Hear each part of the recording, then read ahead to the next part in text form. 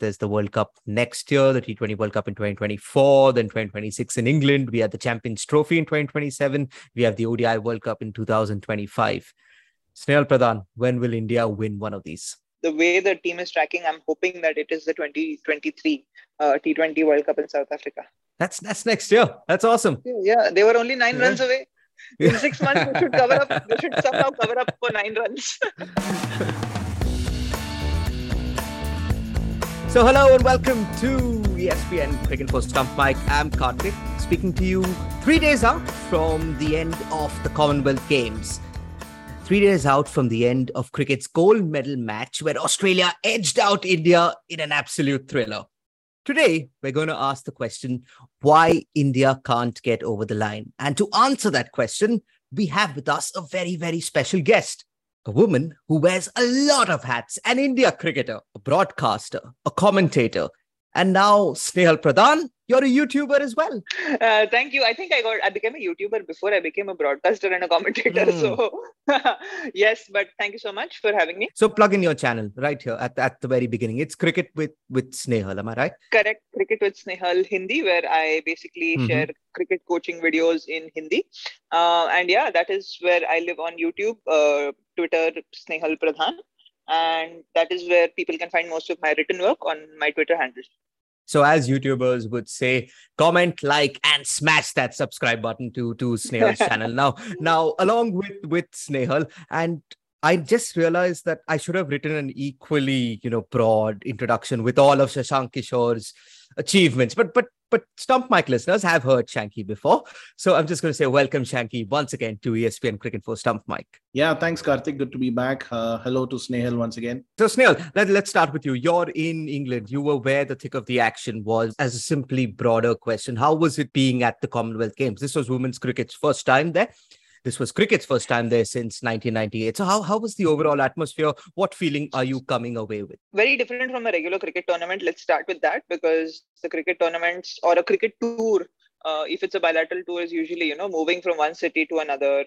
And there's this play, travel, train, play routine that wasn't there in this tournament. Like, firstly, because it was all in one place. So even the players got to, unpack their suitcases. And if you're a person like me, move your clothes from a suitcase to your closet and actually set things up nicely and feel like you're going to be living there for a while. They were here in Birmingham for almost 3 weeks. Second thing really was that the fact that you're not alone. I mean, even though they were not in the athletes' village, there was no one athletes village for these games because of COVID, and they really spread things out and put up all the athletes close to their respective venues.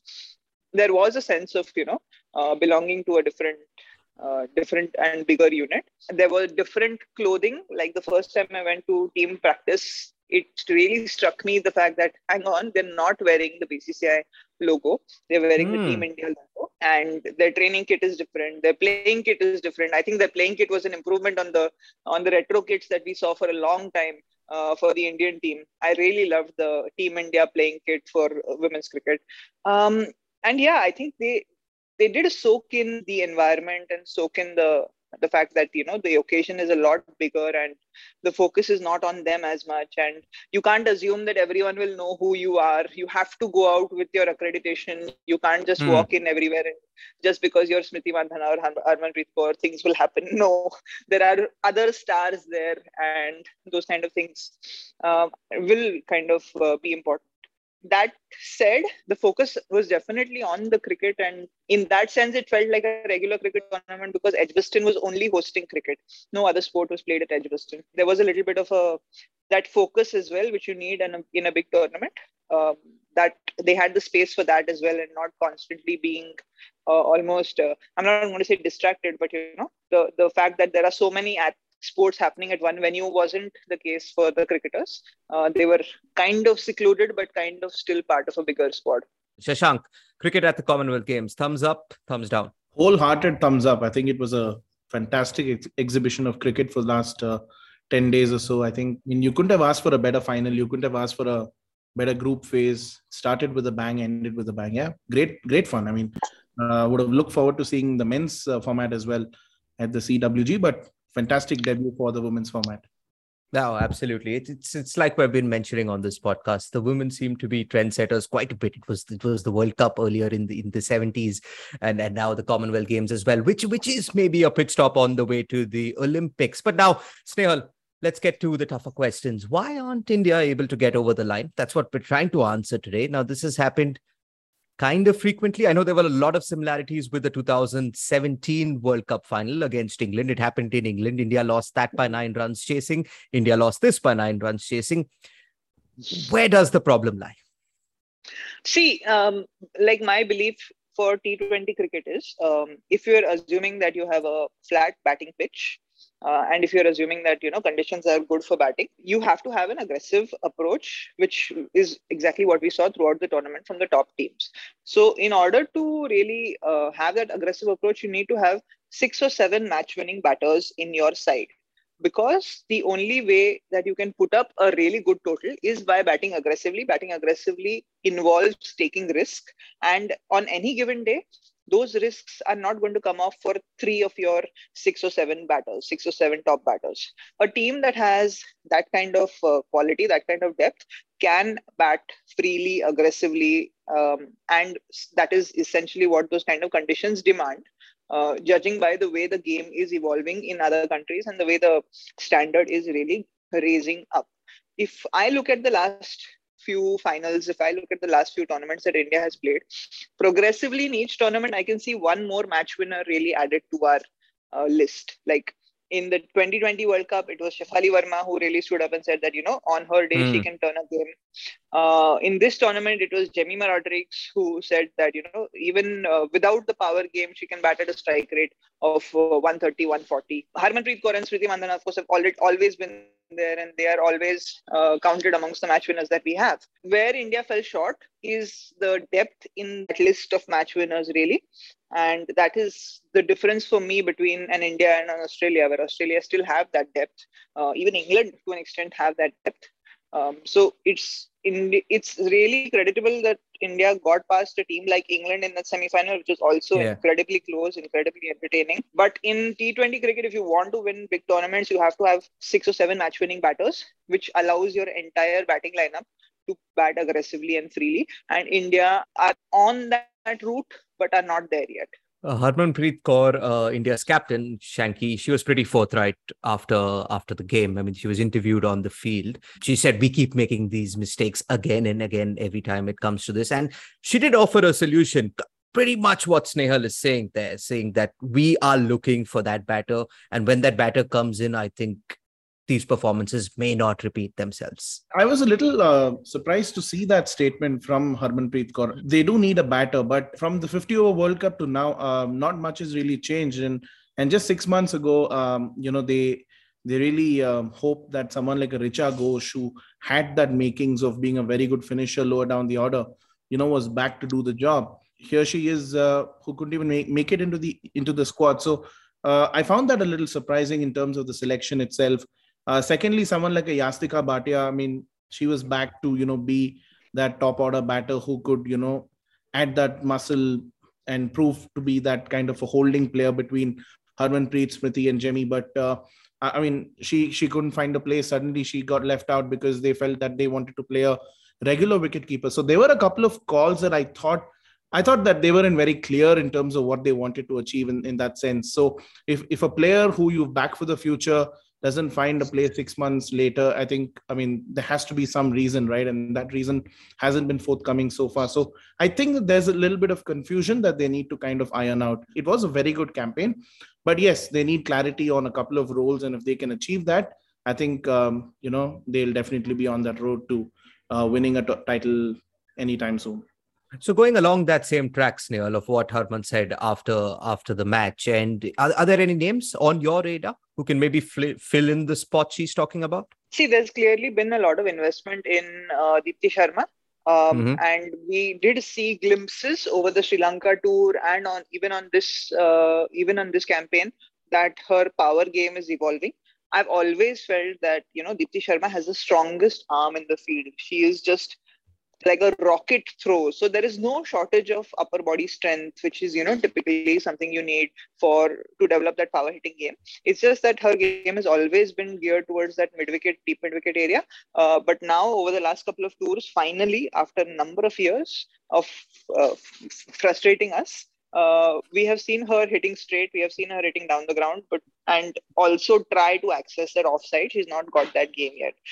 For me, this is one of the biggest missed opportunities of Indian cricket in nurturing someone like a Deepti Sharma into that role. And that comes down not just to the system, but also to the player themselves. Both of those things need to work in the same direction. I think, we missed a lot of opportunities with other all-rounders, other potential all-rounders as well, like someone like a Shikha Pandey, who no longer finds a place in the squad and in the scheme of things. So Deepti Sharma is obviously one candidate who they like. They also like the fact that she's left-handed and therefore gives us an option to kind of play with fields and give the opposition a little bit of trouble. Pooja Vastakar is the obvious candidate, and I'm really happy for her that she's getting a gig in the WBBL this coming Australian summer, because I think that is something that will help her achieve her potential, give her exposure to a number of high-pressure games. And credit to the team management that they backed her and they did send her up the order in that final. It's just that she didn't really choose the right shot and didn't hit it clean enough, and that risk really didn't come off. I agree with what Shanky said. From what I can tell, I think Richa has been left out for fitness reasons, fitness concerns. The same concerns kind of underline Yastika as well. We know that she's not the fastest mover in the field. We know that she's not the quickest between wickets. And therefore, they seem to back Tanya Bhatia. So it's a little confusing. It's a little strange. But at the same time, you can see a group of players who are moving in that direction that can fill up that match-winning role in India's bottom order, really. Because from 13 required of 10 balls with 4 wickets in hand, you need people who can close out that game. Even if you lose 2 wickets in 2 balls, you need people who can come and straight away hit a couple of boundaries and finish off the game over there. So we've spoken about the middle and maybe Shanky, the lower middle order, but I think Shafali Verma very fairly copped some criticism. Yeah, it was a huge opportunity. I mean, you do expect players like her to be given that rope, and also you do expect players like her to be given that freedom, which the current team management has. And in Sri Lanka, prior to this, she spoke openly about, learning to temper her game and learning to, rotate strike and, take the innings deep and not just be known as a power play batter. So I think in that sense, in her mind, she has that role defined. She knows what she has to do to get better and take her game to the next level. But in terms of execution, yeah, I mean, you just saw that shot and you went, oh no, not again. Maybe it was just rush of blood. Maybe it was just the occasion that got to her. But again, I guess she's got a long way to go. Yes, it was a bad shot under the circumstances, but I mean, it happens. And I think she'll be richer from this experience and, get better looking into next year's World Cup. So in terms of heartbreaking defeats for India in recent years, Snehal, we've had the 2017 ODI World Cup final. In 2020, I think it's fair to say we were overawed by the occasion and Alyssa Healy mainly in that T20 World Cup final. In the 2022 World Cup, there was that no ball from Deepti Sharma and what was a virtual knockout versus South Africa. And now here in the Commonwealth Games, another failed chase. You've seen all of them. You've seen a few of them live. Which one stings and hurts the most? I've seen all of them live. So yeah, I've had my share of heartbreaks along with this team over the last few years. I mean, 2017 hurt the most, and I'll tell you why. Because at that point of time, the gap between the teams was minimum. The gap between the England and the Australia and India was minimum. Where sure, England had the KSL and Australia had the WBBL, but those tournaments really hadn't matured. The professionalism really hadn't seeped in. I could see weaknesses in each of those squads, the Australian squads and the English squads, which on a good day the Indian team could have beaten. And we very nearly had that good day in the final in 2017. But since then, the differences between the squads have become more about systemic. Less about the individual capabilities of the players, but the differences between the India, England, and the Australia has become more about the systems that they have built and we haven't. And now I see a bigger challenge, in trying to beat these two teams, which is why I keep saying it's a very creditable performance from India to beat England and get into the final. Because beating a team where they have a mature T20 league, besides the T20 league, they also have the 100. And then you're in the final pushing a team who, again, have the best T20 competition in the world, while at the same time not having that same competition yourself. 2017 hurts the most because that was the opportunity where the difference between the teams was less systemic and more really individual. But yeah, I mean, that was just one of those days, I guess. Trying to bring in a lighter point. I mean, had they won in 2017, then you may have had the women's IPL taking off a year or two later, and Snehal may have been in the roster of one of the IPL teams, the women's teams, and then we would have had to take permission from the franchise owners to get her on the spot. So yeah, I think that set the the league back by a few years, and we're hoping that it takes off next year and talks are on, and we're hearing that the matters likely to come up for discussion at the AG next month. So 2017 was a massively big opportunity that India missed, and had they actually crossed the line, is that the one that hurts you the most as well, or are you going for a more recent? No, the 2017 World Cup really kind of stings the most. I mean, I'd pick that ahead of 2020 or this one. They had a shocker of a World Cup in 2013. For the next 2 years, they continued to have a series of ordinary results.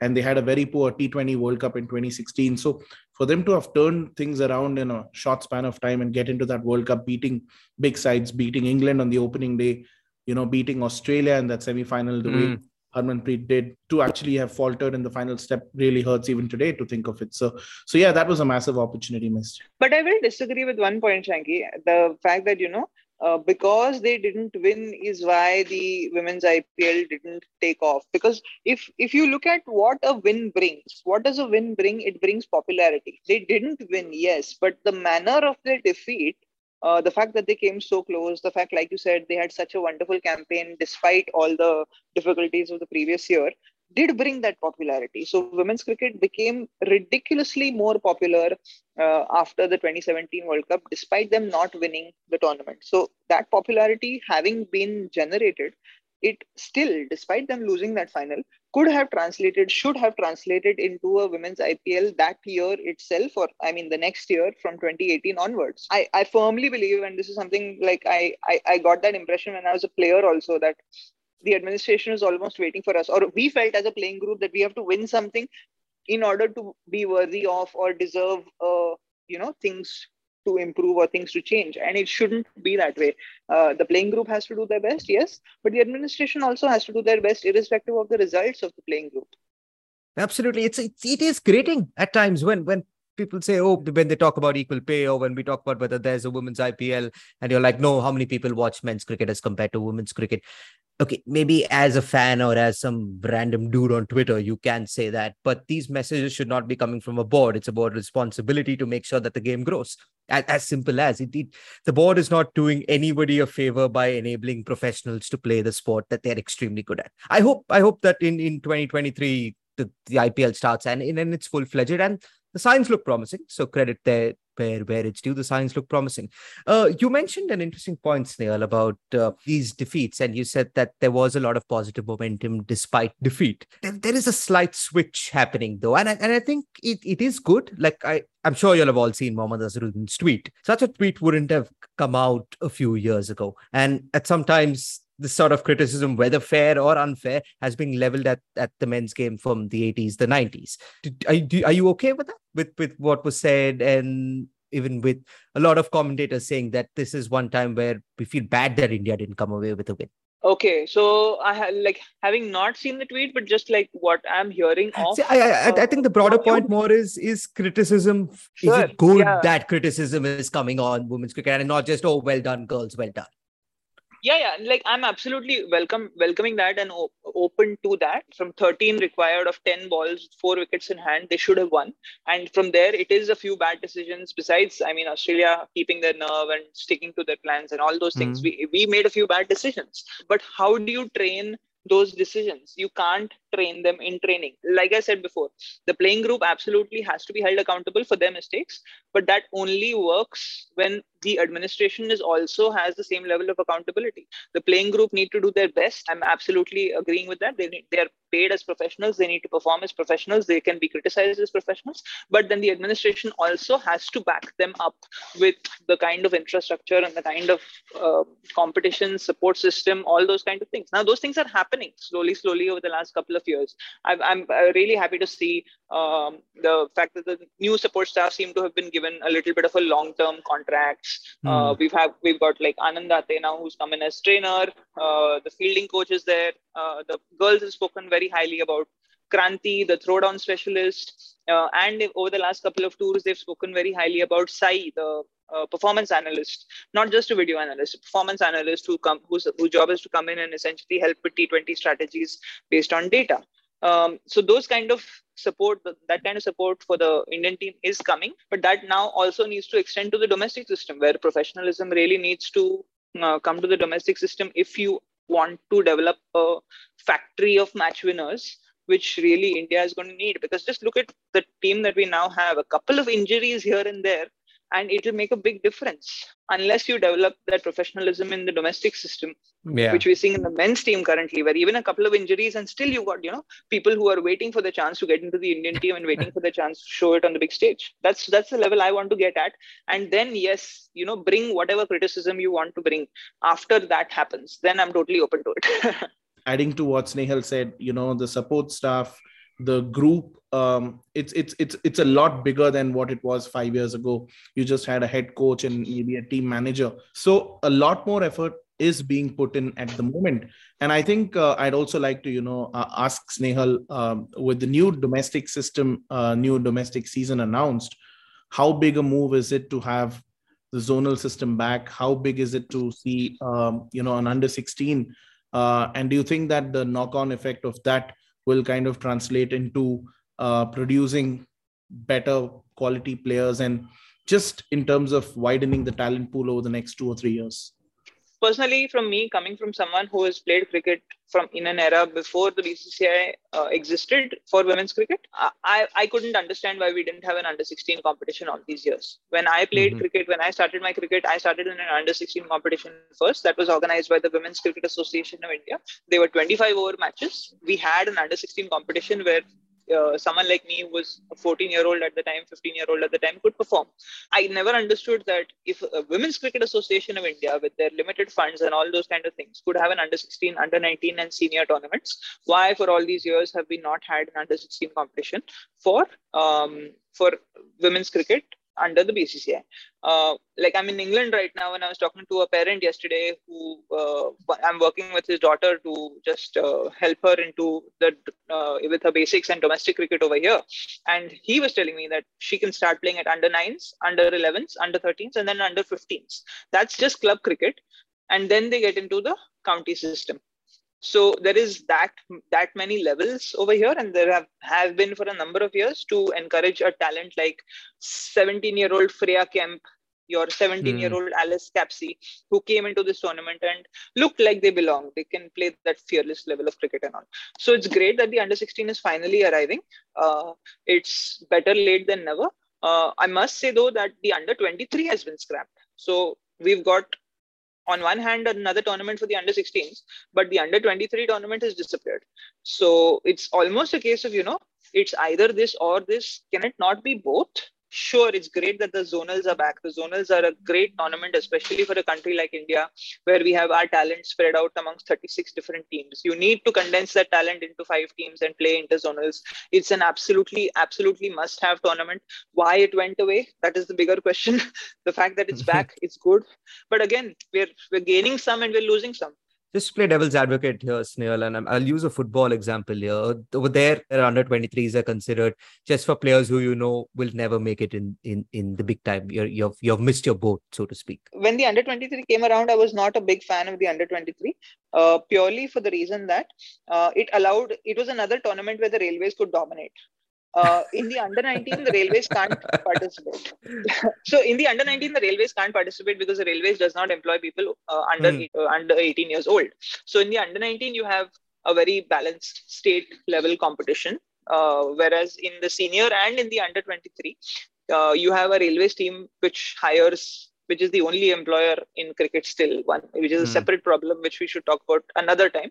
But they can basically field an under 23 team there. What happens is that they'll hire the best 20 to 23-year-olds. They can only play for the Railways in that season. But because they're young, 18 to 23-year-olds, they may not fit into the Railways senior side, which is as it is so hard to get into. So then they have only that one competition and their season is kind of wasted, which is what happened with Meghna Singh. For a number of years, she was nowhere because she was in that Railway side playing that under 23. Then she basically got out of the under 23 age group and started picking up her performances and got a place in the senior Railway side. But we might have had Meghna Singh in the Indian team a lot earlier if there was no under 23. So personally, I wasn't a fan of the under 23 tournament, but the fact that there are limited number of tournaments for women's cricketers, and now we've suddenly got one less tournament itself, does hurt. I think this unequal distribution of talent in states and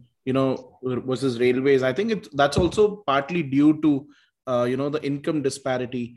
It's also partly due to the match fees and how little the players who play an entire season of domestic cricket get. So when an opportunity from the Railways comes around, invariably players are lured by the security that it brings. To make that even, I think the BCCI needs to bring in a contract system, and not just for the women. I think across the board, men, women, all formats, you need to bring in a contract system that guarantees players a set amount of income every season, and get on a retainer that will then put them on the road forward in terms of their cricket, and everything else then takes care of itself.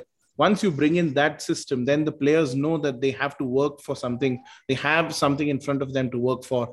And if you're in grade B, then you're automatically motivated to make the next step up and so on. So I think the contract system is a necessity across the board. I think this is something that we've been speaking about for so many years now that it almost I keep going on like a broken record. If the BCCI, with all its riches and all the money and the millions and billions that they make through television rights alone, and let's not even talk about sponsorship from the other avenues. If you can't do it now, then I don't know when. And smaller boards like Pakistan Cricket Board has done better. It's not just about the IPL. It's easy to say, okay, the women's IPL started. Everyone was talking about it. Here you go. We are rolling it out, and we, welcoming the best talent from around the country and the world. It's fine. But complement that with equal amount of work at the domestic level and at the age group level, the under 16s, under 19s, under 23. And then you will see the system, build its way up and, work on its own. I think that's very unlikely that'll happen immediately, but I hope it happens at some point in time. So I think we should end with one final question. We started by asking when India will get over the line. Snehal, we have many women's tournaments coming up. I think there's the World Cup next year, the T20 World Cup in 2024, then 2026 in England. We have the Champions Trophy in 2027. We have the ODI World Cup in 2025. Snehal Pradhan, when will India win one of these? I've written in my writing before that India will not win a major tournament until we have a women's IPL, and I hope that is proven wrong. And if, signs are indicating that we have a women's IPL next year, the major tournament before that is the T20 World Cup in South Africa. And the way this Indian team is tracking, they look globally like the one team that can challenge the Australian domination. They look like the one team where privately the Australians might say that, okay, this is the team we're slightly concerned about facing. The way the team is tracking, I'm hoping that it is the 2023 T20 World Cup in South Africa. That's next year. That's awesome. Yeah, they were only 9 runs away. In 6 months, they should cover up. They should somehow cover up for 9 runs.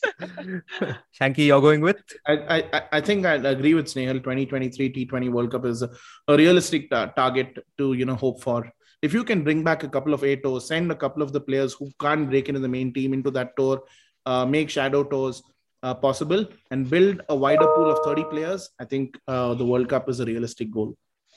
Excellent. Shanky and Snehal, thank you so much for joining us on this episode of ESPN Cricket for Stump Mike. Listener, we'll be back next week.